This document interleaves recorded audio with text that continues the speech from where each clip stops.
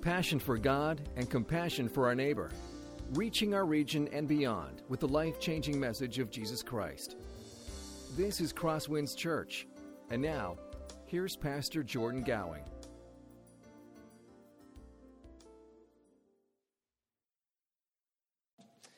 Last several weeks, we've been working our way through the book of 1 Peter, and we're continuing our way through 1 Peter this morning.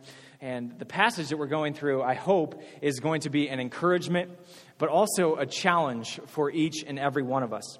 You see, I want to start this morning with a couple questions that probably, if we're honest with ourselves, we've all asked, or someone has asked us these questions. And that question primarily is, how do I grow in my faith? What is it that I have to do to make myself and my relationship with God closer to Him? How do I get out of the spiritual rut that I find myself in? Or put another way, how do I overcome the sins that I keep struggling with? Even more, how do I do all of this when I'm suffering, when I'm in the hard times of my life and I can barely put my shoes on, let alone try to grow in my faith? I think that this morning's text answers those questions. We're going to be in 1 Peter chapter 2. We're going to be only looking at two verses, verse 11 and verse 12. And what we're going to see is that Peter addresses these two questions for us by giving us two ways for us to deal with growth in holiness and growth in our faith. Now, these truths that we're going to talk about are probably pretty familiar to you. If you're looking for some sort of magic formula on how to grow in your faith, you're not going to find it here. These are things that we know and have probably heard before if we are in the church. But that being said, they are extremely effective for our growth as Christians, as we grow in holiness and grow in our faith. What Peter tells us here helps us to grow closer to God.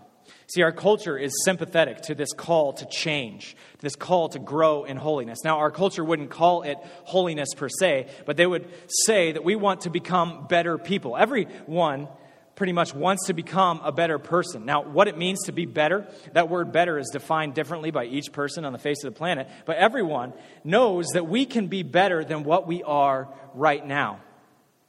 So everyone seeks out ways to make themselves better.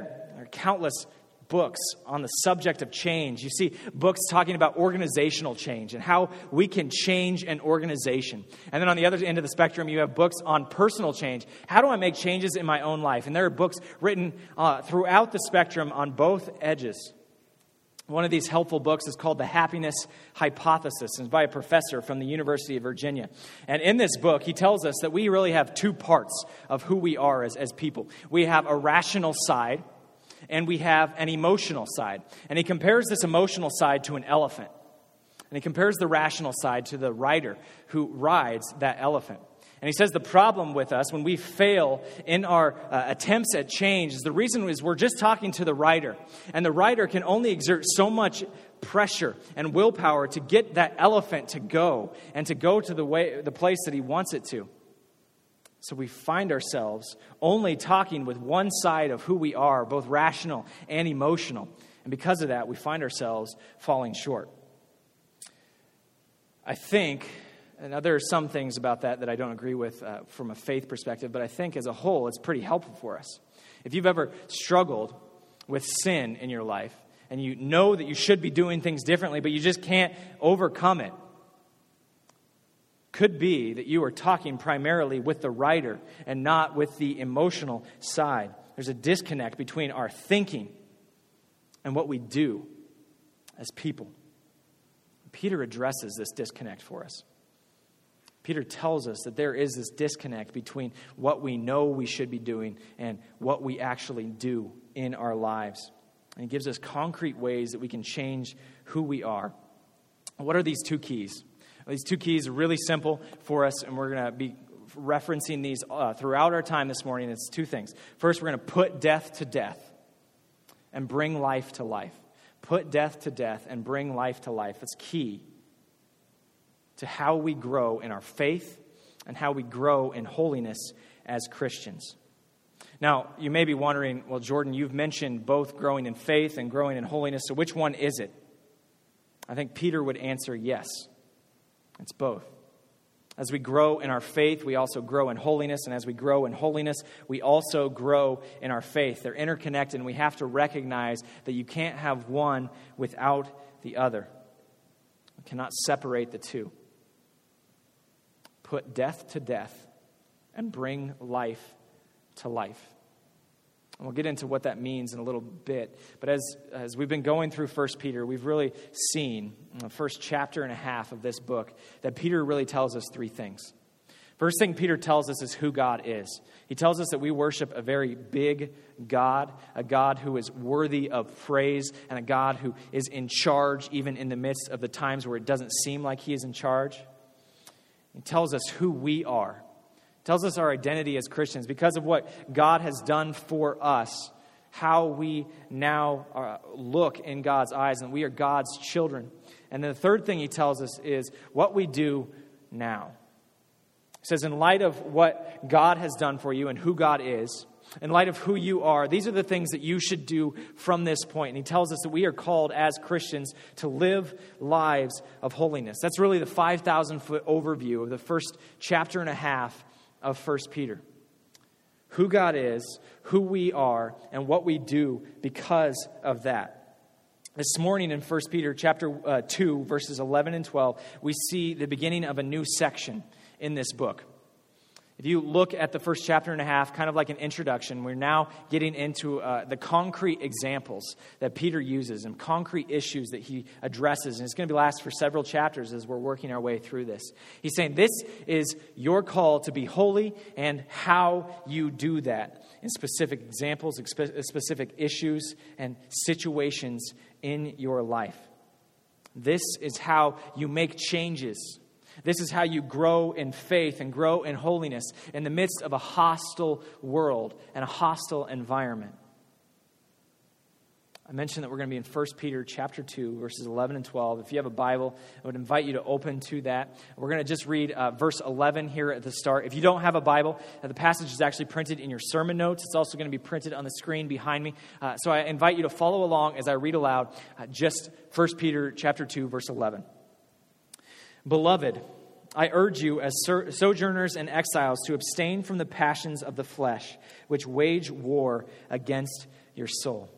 The first thing that Peter tells us in this verse as Christians is we are called to put death to death. Put death to death. I've said that multiple times. What exactly does that mean? Well, it means that we have to remove the things in our lives that are causing us harm. Whether we recognize it or not, every single one of us does things in our lives that actually hurt us, that aren't good for us. And so Peter is telling us that we have to put these things to death, that we have to abstain from the passions of the flesh in order to have a relationship with God. If, for example, let's say you are drinking some water that you find out has been contaminated by some sort of deadly toxin that once it reaches a certain concentration in your bloodstream will cause you to go into a cardiac arrest, what would you do? You would stop drinking that water because you know that it is killing you. In the same way, Peter tells us to stop going after the passions of the flesh because they are killing you.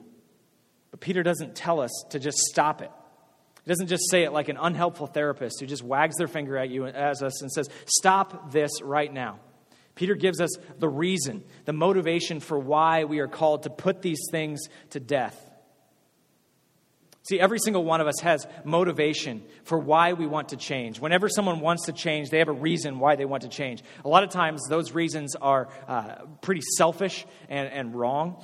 For example, one might be success. We want to change so that way more people notice us, that we can have a better job, more leadership and power over other people. We want the promotion. Another reason that isn't probably the best is guilt. We see something that we aren't doing, and we feel bad about that, and so we change our lives because of that. And there are other reasons why we change. There are other motivations for that, and not all of them are necessarily bad. People who make changes in their diet and their exercise because a doctor tells them to live a healthier life, that's a good reason to change. Someone who sees a need in their life or someone's life around them and commits to making a change after that, that's a good reason for change. But what we see is that those aren't the ultimate reasons. If we don't have the ultimate reason for change, especially when it comes to this growth in holiness and growth in our faith, what we're going to find is that we're going to be exerting a lot of willpower in order to make these things happen. You see, every single one of us has willpower. It's an exhaustible resource, though. Some people have a lot, some people have a little, but there comes a point where it will run out. You wonder why you have tried to make changes in your life before and you have soon found yourself back where you started? Well, it's probably because you ran out of willpower along the way. If you find yourself in a rut spiritually right now, one of the reasons could be, I'm not saying that this is the reason, but one of the reasons could be is that you are working on your relationship with God out of your own strength and power, and you've just run out of gas. Because you've run out of gas, you need time to rest and recuperate before you build up enough willpower to work on that relationship with Him again. And Peter recognizes this. And Peter tells us that we have to have the right motivation for growing in faith and in holiness. And he tells us right here what this ultimate reason is. He tells us that it's who we are as Christians. Who we are as Christians. This is what he means when he calls us sojourners and exiles here. See, when Peter tells us that we are sojourners and exiles, he's looking at who we are as Christians. He's referring back to our identity, what God has done in our lives, what God has now made us as His adopted children. And we have to put these things to death because of who we are. When he calls us a sojourner, he's referring to the fact that we don't live in our homeland. We're just passing through the land that we find ourselves in, like a refugee who doesn't live in the place that they belong to. When he calls us an exile, he's saying the same thing, that we don't live where we belong. What Peter is doing is he's saying that we don't belong here. This place is not our home. The kingdom of God is. He's using the same language that is used in the Old Testament to refer to Israel when they are found in Egypt. They don't belong in Egypt. They long for their homeland. In the same way, Christians do not belong here. We long for our homeland, the kingdom of God. Peter just points out that we're just passing through. It's a part of who we are. A couple of years ago, I had the chance to go to a worship service in Chicago that was a completely Latino worship service. And you want to talk about not fitting in? Well, that was a good example of me not fitting in. I knew I was surrounded by my Christian brothers and sisters, but the entire service was in Spanish, and I know enough Spanish to be dangerous when I am in foreign countries. I didn't fit in because I didn't feel the language. Now, not fitting in isn't always necessarily a bad thing, but I think that that's what Peter is telling us right here.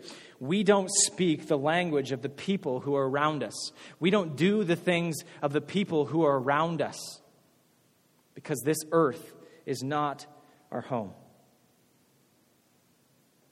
Christians are just passing through as we look towards the place where God has for us. So Peter asks us, why would you do something that doesn't make sense with who you are? Why would you gratify these passions of the flesh if that's not a part of who you are, if that's not a part of your identity? And when we realize that this source of motivation about who we are in Christ, when we realize that that is the reason for our change, it leads to change. But of course, it doesn't always lead to change, now does it? There are a lot of times where we can recognize that, I know what I should be doing, but let's be honest, I don't want to do those things. I know that not eating some of my wife's cookies is probably a good decision for me, but it doesn't stop me from eating them anyway. There's this disconnect between what I think and what I know to be true and what I actually do in my life. And so sometimes recognizing our identity as Christians isn't enough. And that's why Peter tells us what will happen to us if we don't put these things to death. Notice what he says. He says that these passions of the flesh war against our soul. If we don't put these passions to death, they will kill us. The passions of the flesh will kill us if we don't kill them first. It's almost as if we're extending an olive branch of peace to them, saying that we want to live peacefully with these passions, with this sin, at the same time as having our relationship with God over here. And we extend the branch of peace to them. And it looks like they're going to accept it, and yet they stab us in the back. Passions of the flesh have no desire to live at peace with us. They have a desire to war against our souls. History is filled with example after example after example of betrayals. We have Brutus, who betrayed his adopted father and good friend Caesar. You have Benedict Arnold, who betrayed the entire U.S. military in the Revolutionary War. And then you have people like Aldrich Ames in the 1980s, who sold secrets from the CIA to the USSR, leading to the direct death of 10 operatives. It's exactly like what the passions of the flesh will do to us. Why do we put them to death? Because if we don't kill them, they're going to kill us first. I love the way one pastor puts it. He says, sin is a suicidal action of the heart against itself. Sin is the suicidal action of the heart against itself. When we don't put these things to death, they will put us to death instead. See, whenever you indulge your sinful passions, you're committing suicide against your soul. And that's what it means to put death to death. Our first point this morning, to put death to death. Put these things that cause death to death before they put you to death. Put death to death. They aren't just harmless, they're a form of death. And so Peter urges us and he commands us to put them to death. Now, what are the passions of the flesh? We can talk a lot about about putting them to death, but it's not helpful for us unless we recognize what they are. So I found a passage in Galatians chapter 5. I think Paul does an excellent job of describing what the passions of the flesh are and comparing them to the fruit of the Spirit. This isn't a comprehensive list, but it's a great place to start. And it's kind of a long passage, Galatians 5, 13 through 25. But I want to just read all of this to you guys. So please follow along with me. For you were called to freedom, brothers. Only do not use your freedom as an opportunity for the flesh, but through love serve one another. For the whole law is fulfilled in one word: you shall love your neighbor as yourself. But if you bite and devour one another, watch out that you are not consumed by one another. But I say, walk by the Spirit, and you will not gratify the desires of the flesh. For the desires of the flesh are against the Spirit, and the desires of the Spirit are against the flesh. For these are opposed to each other to keep you from doing the things that you want to do. But if you are led by the Spirit, you are not under the law. Now the works of the flesh are evident: sexual immorality, impurity, sensuality, idolatry, sorcery, enmity, strife, jealousy, fits of anger, rivalries, dissensions, divisions, envy, drunkenness, orgies, and things like these. I warn you, as I warned you before, that those who do such things will not inherit the kingdom of God. But the fruit of the Spirit is love, joy, peace, patience, kindness, goodness, faithfulness, gentleness, and self-control. Against such things there is no law, and those who belong to Christ Jesus have crucified the flesh with its passions and desires. If we live by the Spirit, let us also walk by the Spirit. Notice what Paul is saying there. We crucify these things. We put them to death.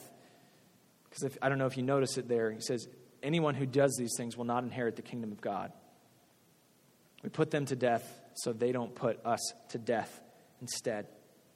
Now, this isn't a comprehensive list, as I said earlier, but it's a good place to start. Let's look at a couple of these different areas of what it means when we talk about passions of the flesh. Passions of the flesh, first of all, includes sexual sin.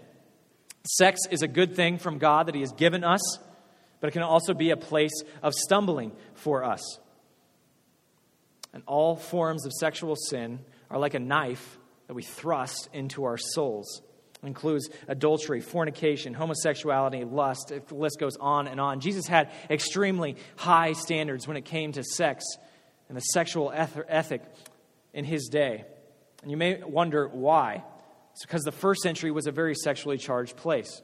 Sex was used in worship. It was used in parties. People had multiple partners. It sounds pretty familiar, doesn't it? The first century was extremely similar to our society today. And Jesus tells us to put these things to death. The issue isn't in our society, it's within us. And so we must put them to death. Passions of the flesh also include worldliness. See, we are a very materialistic society. Everyone, it seems, longs after more things. We have a society that wants more and more. And in Mark, the book of Mark, Jesus tells us a story about this man who is out sowing seeds. He's casting these seeds left and right, just throws them indiscriminately. And some of the seed lies and lands among some weeds. As it begins to grow up, it begins to be choked out by the weeds. And what Jesus tells us later is that this is like a passion for God. That when it is choked out by the weeds of this world, a desire for the things of this world, then it will choke out our love for God. The things of this world will choke out our love for God. It doesn't matter what they are. It could just think of a bigger house, more money, loving your children more than you love God. These are the things that will choke out our love for God. The passions of the flesh also include selfishness. We're a very self-centered society. We think about ourselves more than we probably think of anyone else. We always consider our own interests before we consider those of others most of the time. In fact, if you look at most cases of divorce, my guess is most divorces are caused by selfishness. 99 times out of 100, that would be my guess. Selfishness is a part of our society. It leads to laziness because we don't want to serve those who are around us because, frankly, we think that we're more important than them. It's a form of pride. We think that we are better than other people. We're more focused on our own entertainment and on our own comfort than on other people, and so we neglect serving others. Selfishness is a form of idolatry. We say that we are more important than God, more important than what God has to say, and we are in charge of our lives, and not only our lives, but the lives of those who are around us. Selfishness is a form of idolatry. And these three things, and there are more than that, these passions of the flesh, sexual sin, worldliness, selfishness, are what Peter calls us to put to death here. But how exactly do we put these things to death? There's this book called Fidelity. It's by a guy named Douglas Wilson, and he writes about sexual temptation. And as he's writing about this, he gives 5 ways for us to avoid this temptation, to free ourselves from it. Very helpful book, but I think that what he says not only applies to sexual temptation, but also applies to other forms of temptation. So I just want to modify and tweak these a little bit and share these 5 points with you real briefly. First one he says is this: learn the gospel. Learn the gospel. The more we focus on God, the more we focus on God's grace, the less time we have to be distracted by the passions of the flesh. We go on the offensive. Rather than waiting for them to war against us, we go on the offensive, learning the gospel, telling us the truth of the gospel day in and day out, that God has come down in the person of Jesus to die for us so that we can have a relationship with Him. We focus on these things. And it puts the passions of the flesh to death. Second thing is this: learn what the Bible teaches us about holiness.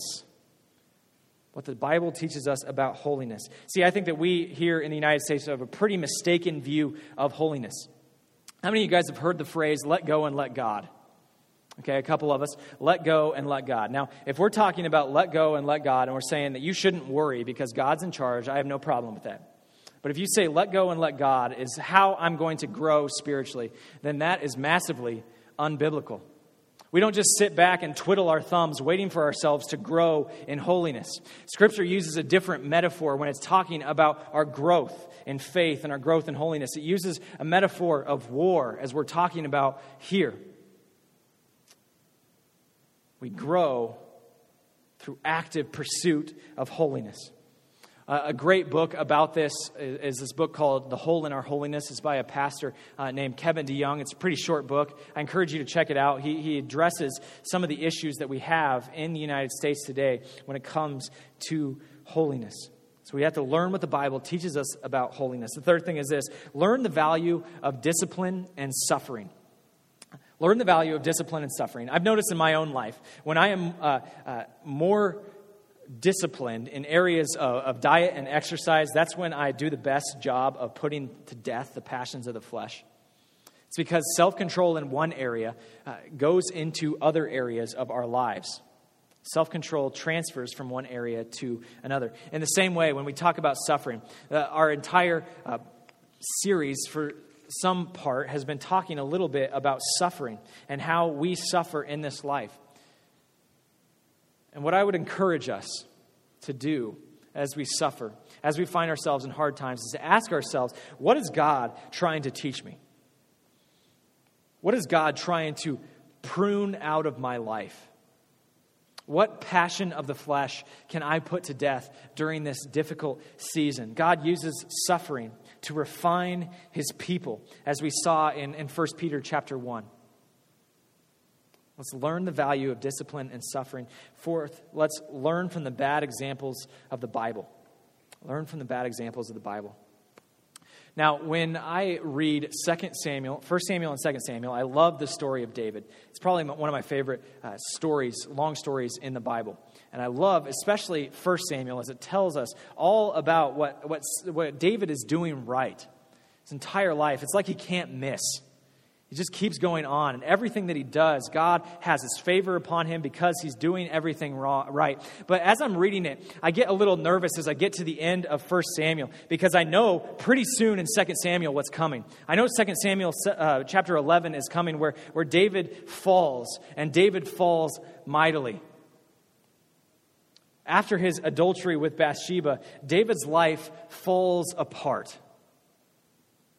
Now, that's not saying that God doesn't forgive David. That's not saying that God doesn't still consider him a man after his own heart, but that's more due to God's grace than anything else. In a large part, David's life falls apart when he gives in to the passions of his flesh. His children kill one another. He almost loses his kingdom. There's war in his house, all because he gave in to the passions of the flesh. Today, we serve the same God as David. And so we shouldn't be surprised if we refuse to put the passions of the flesh to death in our own lives, if struggles come. See, God loves his children, and one of the ways that he loves them is through disciplining them, helping them to overcome their attachment to the world, attachment to the passions of the flesh. So let's learn from the bad examples of the Bible and know that these things can happen and can come to us and catch it beforehand. And the fifth thing is this: flee. Just run away. There is nothing admirable at all about getting as close to sin without falling as we can. Instead of being someone who gets as close to the edge of the cliff as possible without falling over, let's be like Joseph in the book of Genesis. Joseph in the book of Genesis worked for a man named Potiphar in Egypt. And one time Potiphar's wife came onto him and wanted to sleep with him. And Joseph ran so fast the other direction that he actually left his cloak behind him. We should be the same way when it comes to temptation, when it comes to the passions of the flesh, that we should run so fast that we leave things behind. See, the truth is, some of us are playing Russian roulette when it comes to sin. We're getting as close to it as we possibly can, just hoping that things don't end badly. So let's flee death before it results in our own death. See, there are many passions of the flesh that we are called to put to death. There are many ways that we can put those passions to death. Those are just a couple of them that hopefully will get you started in this journey. But we are called to put death to death. Let's keep reading in 1 Peter chapter 2, verse 12 here. Keep your conduct among the Gentiles honorable, so that when they speak against you as evildoers, they may see your good deeds and glorify God on the day of visitation. If the first key to growing in faith and to growing in holiness is to put death to death, the second one is this: bring life to life. Bring life to life. Well, let's see what exactly that means. See, a lot of times people in our society think of Christianity as a list of rules that we cannot break. Things that we cannot do. We can't sleep around. We can't get hammered. We can't swear. We can't basically have any sort of fun whatsoever, according to our society. But Christianity isn't just negative, telling us things that are prohibited for us. It also tells us what we are called to do in our lives. It tells us how we are to live. See, if we put to death the passions of the flesh in our lives, odds are we're going to have a lot more free time in our lives. And what Peter tells us is that we are called to do something with that time, to do good with our lives. This is what he means when he says, keep your conduct honorable. See, in God's infinite wisdom, he will use our good deeds, our actions, to bring life to ourselves, but also they will bring life to those who are around us. We'll see this as we continue looking at this passage. We're called to keep our conduct honorable. And one way we do that is through what I like to call common ground morality. Okay, so in our society, there is a bit of an overlap between what our society thinks of as good and what we as Christians think of as good. So, for example, everyone that you would talk to would consider helping out with Habitat for Humanity a good thing. Volunteering at the Dream Center is a good thing. Fighting against injustices like domestic violence and human trafficking are good things. There's no issue there. It doesn't matter if you talk to a Christian or a hardened atheist. Everyone is going to recognize that those are good things. That's the common ground morality that we have. But it's not just about volunteering and doing things with our free time that Peter has in mind here when he talks about keeping our conduct honorable. I love the way Matt Perman puts it. Matt Perman is an author of this book called What's Best Next, and he talks about good deeds and what we're called to do as Christians. I want to just read this to you. It's a little long, but I think it's really important for us. He says this, here's what this means. The things that we are doing each and every day when we are being productive, things like answering emails, going to meetings, making supper for the family, are not just things we are doing. They are good works. When you are answering emails, you aren't just answering emails, you are doing good works. When you attend meetings, you aren't just attending meetings, you are doing good works. When you make supper for your family, you aren't just making supper for your family, you are doing good works. When you put the kids to bed, you aren't just putting the kids to bed, you are doing good works. The activities of our everyday lives are not separate from the good works that God has called us to. They are themselves part of the good works that God created us for in Christ, and therefore they have great meaning. Good works are done by being a good employee, by being a good boss, by loving your kids and your spouse, by loving those who are around you. As Christians, when we keep our conduct honorable, as we do good works with our lives, that encompasses everything that we do. You have an opportunity to do good works in every single aspect of your life.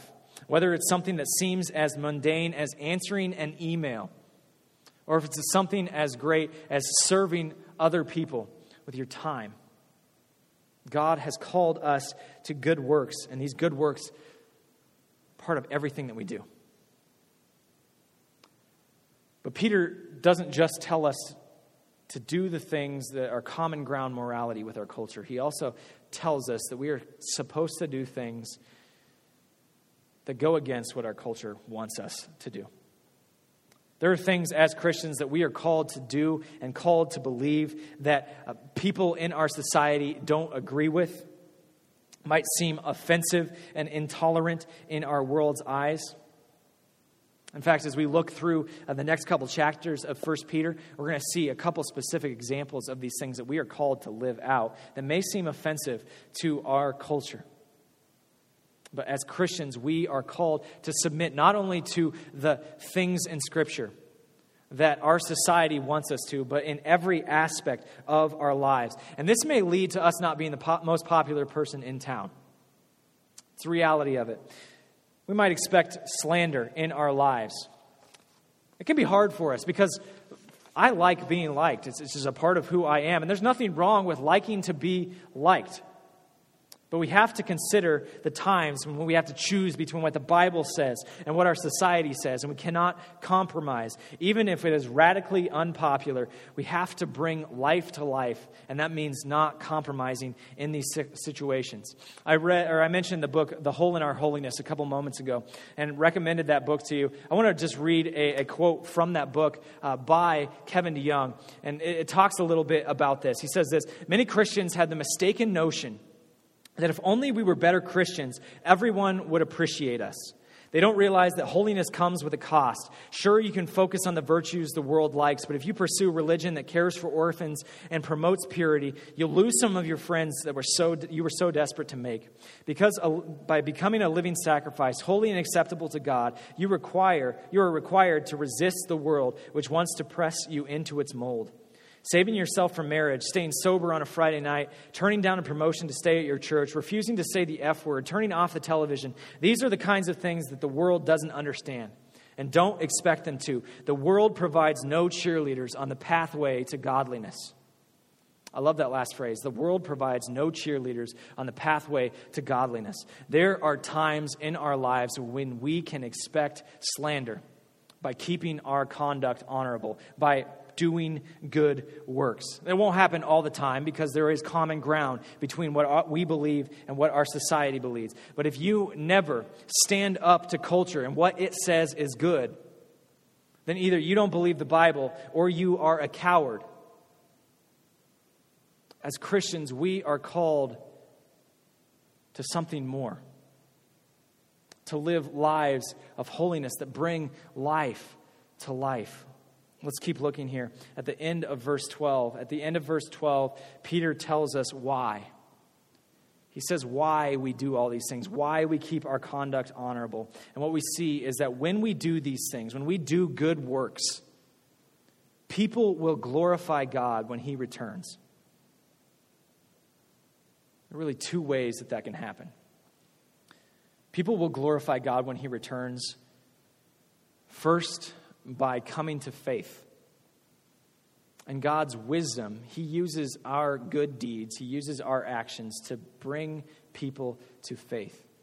Now, this doesn't mean that that's evangelism when you are answering emails, but it does start conversations where you can share the gospel with people. And in God's goodness, He has used these things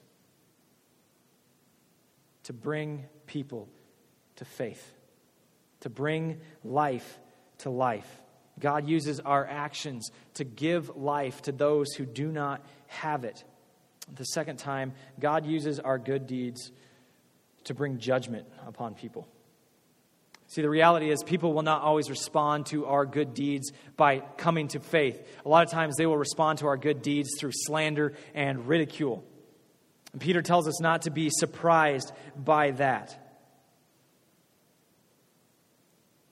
If we look at Philippians chapter 2, we see that every knee will bow and every tongue will confess that Jesus Christ is Lord. And what Paul is saying in that passage is that everyone, no matter whether they're a Christian or not, is one day going to recognize who Jesus is, and they are going to confess that He is Lord. And a lot of people are going to do that reluctantly. And they're going to glorify God through judgment. It's not something we like to talk about. This is one of those things, frankly, that our society doesn't agree with, but it's what we find in Scripture. And God is good enough that He uses all things for His glory. And He has allowed us the opportunity to bring life to life in the lives of those who are around us by doing good works, by doing good things in our lives. That is an incredible privilege that we have as Christians. So how do we grow in faith? How do we grow in holiness? Well, we do it by doing two things. First, we put death to death. The second thing is we bring life to life. It's easier said than done. I know that. It can be hard to live these things out in our lives. But Peter gives us the right motivation. He tells us who we are, our identity as Christians, and says we can go forth from here. And he tells us that we get the privilege of being a part of the lives of other people and maybe seeing them come to faith through our good deeds. If we look at Muslims who have converted to Christianity, there was a survey done where a number of Muslims who had converted to Christianity were asked why they became Christians. And the overwhelming majority of them said it was because they were loved by Christians. They experienced love from those who called themselves Christ followers. We have the privilege to serve others through our good deeds and through loving them. We see a connection here between our actions and our faith. One cannot exist without the other. If you want to grow in holiness, if you want to change to become a better person, then work on your faith and seek after God in your faith. In the same way, if you want to grow in your faith, then make changes and grow in holiness. Put to death the passions of the flesh and bring life to life in your life. To use the analogy that we started with, you cannot neglect the elephant or the rider. We have to address both areas. We have to address what we believe in our faith. We also have to address what we do and how we live those things out. If we don't, we live ineffective lives as Christians. We miss out on goodness in our relationship with God. Let's put death to death and bring life to life. Let's pray. Father, I pray that we would have the strength, the courage, and really your Spirit's enabling power to put to death the things in our life that are hindering our relationship with you, that are dragging us down. I pray that we would not do these things out of a sense of duty or a sense of willpower, but rather we would do it through the motivation of knowing that we are your children, and if we don't kill them, they're going to kill us. And Father, at the same time, we pray that we would bring life to life, that you would give us opportunities to do good works, and through those good works, that you would be pleased to bring people to faith, that they would glorify you on the day of your visitation. God, as we go forth from here, we ask that you would go before us. And we pray these things in Jesus' name. Amen. This has been a presentation of CrossWinds Church. More of Pastor Jordan's sermons can be found online at crosswinds.tv. Thanks for being with us, and may God continue to enrich your life.